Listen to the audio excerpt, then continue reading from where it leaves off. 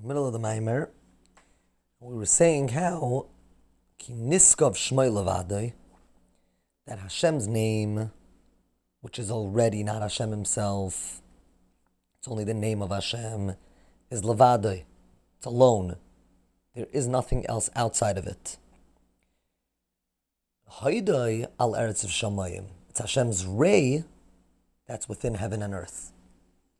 Now, who causes that Hashem should lower himself, so to speak, to allow a ray of a ray, a reflection of a reflection, to be able to finally create a world in which Hashem's presence and reality is not felt?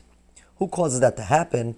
By Yarem, Keren, La'amai, which are Am Krevai. It's Hashem's nation that is close that causes this to happen, for Hashem to lower himself. Azal b'mi Nmlech. Chazal tell us, who did Hashem consult with before creating the world? He consulted with the Yiddish people. In other words, he looked at the Yiddish people, and that convinced him, so to speak, to create. V'nikra Banaim, they are called builders, שעוסקים בבנינו של העולם, because they are involved in building the world. In other words, the Yiddish people build the world, they give it its very existence. ולכן אמר Chazal, that's why Chazal tell us, כשם שאי אפשר לעולם בלי רוחות, כך חולו. Chazal tell us, just like the world cannot be without רוחות, which could mean winds or directions, as the Alter Rebbe is going to explain, so too, the world cannot exist without the Yiddish people. What does that mean? Just like the world cannot exist without רוחות, so too the world cannot exist without yidden. What's the connection? There are 6 directions. Tzafon, ודרום, chulu. In other words, everything that's physical is really 6-dimensional. عיקar העולם, שזהו גבול המקום. The world is made up of time and space, and space is made up of the 6 directions.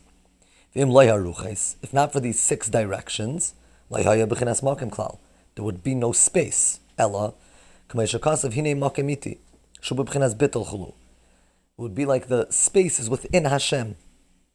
And that's not good. We need space to be, so to speak, outside of Hashem. At least it should feel that way. So just like we need space in order for the world to exist, we need yidden. Shahrei, in order that from infinity we should be able to have a space, a limited space.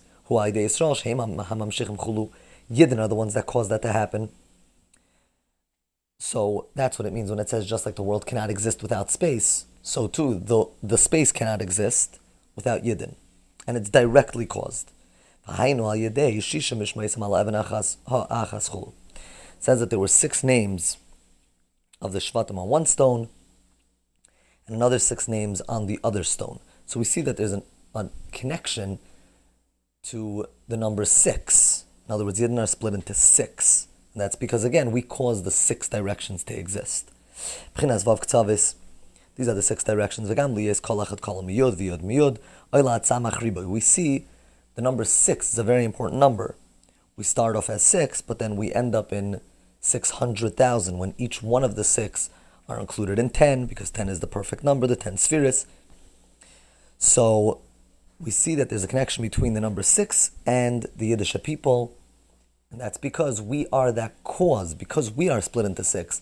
That is why the world is also split into 6 directions. We cause every aspect of the world to exist, the Yiddish people.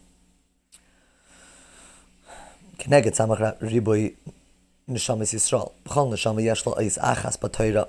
we said, every single yid is connected to one specific letter of Torah.